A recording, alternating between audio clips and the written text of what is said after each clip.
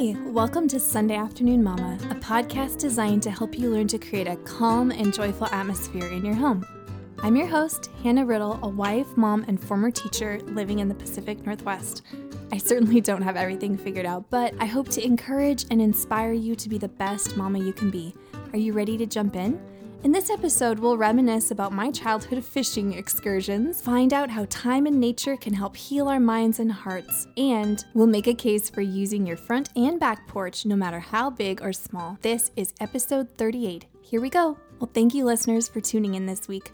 I just wanted to take a quick moment and again, thank you for reviewing and rating the podcast. And again, if you forget how to do that, I've added a permanent highlight on Instagram at Sunday Afternoon Mama so that you can just see the process in case you aren't sure how to do it. It's never too late. So if you haven't left a review, it takes less than 2 minutes. So you can go ahead and do that anytime. Well, I just wanted to begin with sharing one of our family's recent Saturday adventures together. It's a really simple one, but it's just that we have been working in our garden a lot and riding bikes and playing with the neighbors. So really simple things, but really enriching, you know what I mean? Like really fun and really good. So I just wanted to continue to advocate for all of us to get out on the front porch or front little steps, even if you don't have a full porch, and just be, you know what I mean? Just have a chair, have a swing, have whatever you have in the front, and just wave to people. It's amazing how that old-fashioned kind of friendliness has become a little bit of a lost art in some. Now, I've heard that some parts of the country, this is way more of a thing. Like, I just think where we live in particular, it's not as common. So I've just been trying to be more intentional about doing that. I've also been reading more at night. This is my other quick story. Reading more versus the TV, because I have a propensity to want to watch more TV. And I just have noticed that I drift off to sleep so much more calmly. And I know this is so true because they've done so many studies, like the blue light keeps you awake and all these things. And it's one of those things you know in your head, but it's hard to really let it sink into your heart and then change a habit. So I've been really happy that I've been slowly transitioning more and more to pick up a book instead of defaulting to TV. And my other quick story is that I had a recent visit with a friend and it was just so encouraging. It built up my confidence in a decision that I needed to make. And I just loved spending time with this friend. She's one that I have known forever. And it's just, oh my goodness, good friends are such treasures in our lives. So I wanted to encourage you to make sure you're cultivating at least 1 or 2 good friendships that are inspiring and positive and uplifting to you. Do you know what I mean? There's people that definitely bring us up or bring us down. And as mamas, I feel like we've got enough challenges with just raising children and interacting with all of our extended family and neighbors and acquaintances and everything. So we need those close friends to be ones that are going to pull us up and spur us on towards more kindness and more joy. So I am going to begin a short series today over the next few weeks about the power and the value of getting outside and spending time in nature. So kids and grown-ups desperately need more time in the fresh air, away from digital distractions and temptations.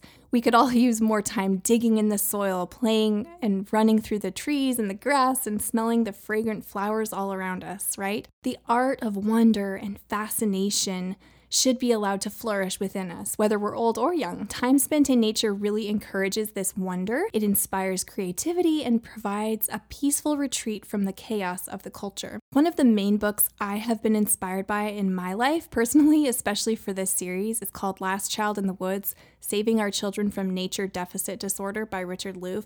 It's an excellent read. He establishes from the beginning of the book, and by the way, I will link this in the show notes, but he establishes right off the bat that children need nature, he says, for the healthy development of their senses and therefore for learning and creativity. He goes on to say, unlike television, nature does not steal time, it amplifies it. I love that. I love that perspective. I've never thought of it that way. And he goes on, nature offers healing for a child living in a destructive family or neighborhood. It inspires creativity in a child by demanding visualization and full use of the senses. So nowadays, a problem that our children are all going to face is what Louvre calls the criminalization of natural play. And that's where kids are discouraged from exploring, building things outside, playing sports on an empty field. And it also includes the weird but disturbing fear that seems to permeate modern opinion on hurting the earth, like when you're playing outside. What tends to happen now is that there's this over-glorification of nature as God, so that we are almost afraid to touch it or use it how it's supposed to be used. And of course, with gentle and responsible stewardship. But it's like, there's an example in the book that he uses. It's like, oh no, you can't fly kites here on this beach because of this one random endangered bird, And so it's like, not that we don't want to take care of things and the creatures and the actual nature itself, but when we step over that line into like reverencing the earth to the point that we would reverence God, it becomes kind of a problem because then we're afraid and we're teaching and passing on that fear to our kids. So they're like, I don't know, I don't want to, I don't want to go over here. I can't explore in the woods. Like, what if this happens or that? So I wanted to contrast something I thought was super interesting about playgrounds even. So not just playing out in the woods or in a field or on a farm or whatever, but playgrounds are kind of different and interesting around the world. So the average playground here, like let's say the US, and then narrowing it down to like the Pacific Northwest, which is where my last, 20 plus years have been, it's like there are not a ton of opportunities to really, I don't know the right words, just explore and be free in a kind of somewhat contained environment. There's some very interesting differences I observed. So let's just compare where I live now to Switzerland. Like even in a large city like Zurich, what I noticed was you could find pockets of nature that, yes, they're preserved, they're taken care of, there's not trash everywhere, but the kids are a little bit more free to really dig in the dirt or like play in the sand or I don't know. It was amazing. There was this one park, I will never forget it. There was kind of a natural stream running through the park and it was really, really shallow. I mean, it was just barely would cover your feet, wasn't even to your ankles practically. So this little natural stream, and then there was a bunch of wooden play structures, like all wood, and it had been worn down over the years so that there's no way you could get a sliver. It was just kind of soft. There weren't any rough edges. And then there were large roped swings and baskets that you could, pile a couple of kids in and they could swing, versus you compare to many playgrounds here and it's like metal, plastic, and heavily restricted players with like 5 million rules. Not that rules are bad, but do you know what I mean? There's a lot more concern for things here that, I don't know. It was just very interesting to see the differences. A huge point that Louvre makes is that many of today's attention problems, namely ADD and ADHD, could be helped, if not eliminated or cured, through what he calls nature therapy. Just time outdoors. It's that simple. Channeling all of that energy that kids have into climbing trees and building forts and hiking and fishing. Now, this is not to boil down a very complicated issue to like, if everybody got outside, we'd have no problems at all. Like, I'm not saying that, but it was very compelling to read his argument for getting outside, especially if your child has some attention challenges and problems. So he states that, this is a direct quote, as the nature deficit grows, another emerging body of scientific evidence indicates that direct exposure to nature is essential for physical and emotional health. New studies show that exposure to nature can reduce symptoms of ADHD and improve all children's cognitive abilities and resistance to negative stresses and depression. Isn't that incredible? And as a former educator, I wholeheartedly agree. I've seen this to be true in many children, many teenagers. And as a mama now, I've observed the value and power of nature to have a huge impact on myself and my children. So for me, I've noticed even, let's say, a camping trip, I feel like I come alive. I feel like I just recharge. I have more energy. You use all of your senses to engage with nature, right? You're smelling, noticing different smells, and you're noticing different sights, and then you're like touching and getting into like actually playing in the water or building a fire with your own two hands. You know what I mean? So it can help you connect with God too, the beauty creator himself. And I absolutely love the time that I spend outdoors and how much it rejuvenates me and refreshes my spirit, not just my physical body, but deep down almost in my soul. You can feel this difference in these simple pleasures of being outside. Louvre shares this powerful story in his book. He says, even without corroborating evidence or institutional help, many parents notice significant changes in their children's stress levels and hyperactivity when they spend time outside. The back page of an October issue of San Francisco Magazine displays a vivid photograph of a small boy, eyes wide with excitement and joy, leaping and running on a great expanse of California beach, storm clouds and towering waves behind him. A short article explains that the boy was hyperactive. He'd been kicked out of his school and his parents had not known what to do with him, but they had observed how nature engaged and soothed him. So for years, they took their son to beaches, forests, dunes, and rivers to let nature do its work. The photograph was taken in 1907. The boy was Ansel Adams. Oh, that's incredible. If you've seen any of his photography, you know he was extremely gifted at that. And wouldn't it have been a shame if everyone had given up on him and not realized the life-changing effect that nature could have on him? Louvre goes on to talk about the fact that our brains are set up for that agrarian, nature-oriented existence, and that neurologically speaking, we haven't caught up with today's overstimulating environment. I don't know about you, but I read that and I completely find this to be true of myself. This presents a slight problem, though, since we all can't or don't live on farms. We're not all able to do that, either financially or just our situation, or there can be a million reasons why. And so we don't all work the land like our forefathers did. So we'll revisit this issue later, just tuck that away in the back of your mind for right now. It's very interesting. Another alarming trend we know to be true in our culture as far as this nature deficit problem, and what he means by that is we just don't get outside enough. We just don't. Simply put, we're not active enough anymore. One other contributing factor to this nature deficit problem as far as we don't get outside enough, I've observed about the North American view of exercise, and I put that in air quotes, is that it is a little extreme. We think that going to a gym or doing XYZ, whatever form of exercise counts for the day.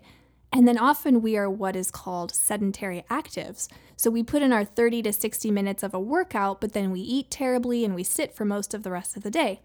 I have noticed that this sedentary lifestyle can totally creep up on all of us far too easily. Myself included. So we have to be intentional about getting outside. It's of note that the obesity epidemic has risen in the era of what Louvre calls the greatest increase in organized children's sports in history. I would add that it's not going to be good enough to think, oh, my son got enough time outside at such and such practice. We're good. That may only be a few hours a week. If the weekends are spent indoors being sedentary, that won't help build habits of health and activity to carry him through his adult years when he's not on a team. One more powerful perspective Louvre shares from the late Edward Reed says, there is something wrong with a society that spends so much money as well as countless hours of human effort to make the last dregs of processed information available to everyone everywhere, and yet does little or nothing to help us explore the world for ourselves. So this all sounds well and good, right? We innately know we were created to enjoy and steward the creation, but what's the hitch? What are the things that stop us from getting outside more? I think one piece of the problem, besides all the things we've kind of talked about so far, is that we all don't live on farms with acres and acres of land to roam safely and freely. So we feel like getting outdoors is almost too much of a chore.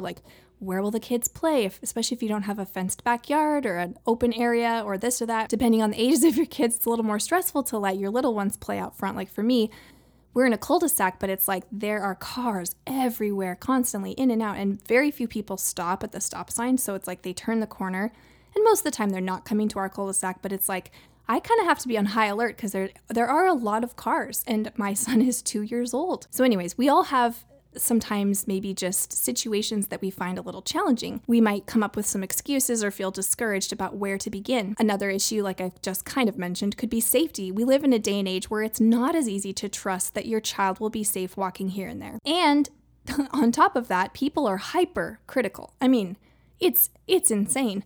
I blame the rate everything society we've created, tell us what you think of this coffee. Did you have a good experience at our store? What could we do better? So it's a little overdone, and so you're doomed if you give too much freedom to your child, and you're made fun of if you don't. So what do we do? How do we make sure that we are living active lives that encourage outdoor play and exploration with our families? I have a few ideas for us. The first one is daily walks. So even if you live in a neighborhood with cars and houses and on all of that, just take a walk. Even 5 minutes counts. Just start building in a daily walk for the perspective shift, the clarity, and the fresh air that it will give you. I find that without fail, when I walk outside, I come back in a calmer state of mind. My stress tends to melt away with every step. Walking with your kids is an excellent way to chat about their day, to find out what colors or animals they're into right now, who their friends are. It also gets you moving and active and outside the house so that you don't get overwhelmed with chores. Like, let's say there's a bunch of laundry you need to do, or there's dishes or whatever can be stressful for you at the time. Gives you that little break. The second idea is backyard picnics. Take your food outside. So, I mean, the most basic, simple way you can do this. A blanket plus a peanut butter and jam sandwich plus wonder. They can look up at the clouds and find shapes and animals, see the bees buzzing, notice a delicate butterfly, comment on a blue jay's dazzling blueness, which is a real example from my backyard. And I don't know if blueness is a word, but I'm just gonna own it.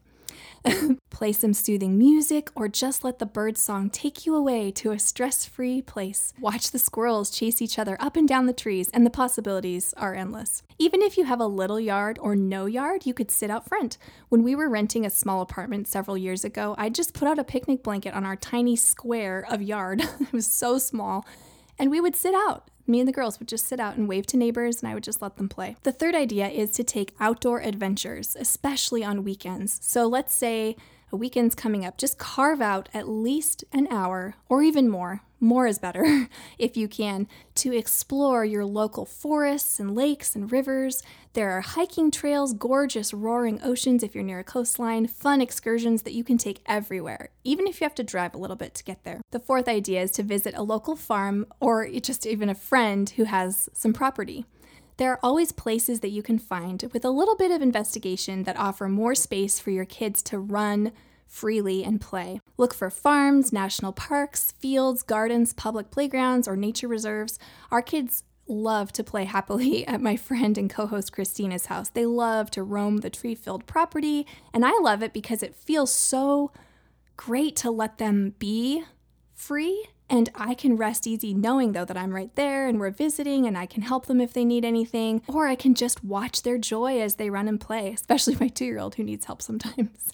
It's so wonderful. The fifth idea is to make the most of your front and back porch. So rain or shine, we try to be those neighbors, the ones who are outside waving and smiling and playing and getting some fresh air. It's a wonderful way to build a sense of community where you live. Often being outside is contagious. You could inspire someone else to get outside more often because you make it look so appealing and peaceful. I was thinking back to some time in France, and there was one Airbnb that we stayed at that had a tiny little balcony, and I remember I took my croissant and my coffee out there in the early morning hours and I just sat and I looked out at the lazy river drifting by, and I saw people walking and biking and driving to work, and I just spent some time journaling and praying. It was incredible. Now, granted, when you're on vacation, you're kind of more able to disconnect from what's back home, and you can really relax. But I mean, even if you have a small space, make the best of it, right? I didn't need a giant space to do this, and you don't either. Think about all the unused outdoor furniture you see in your neighborhood. It's an absolute tragedy.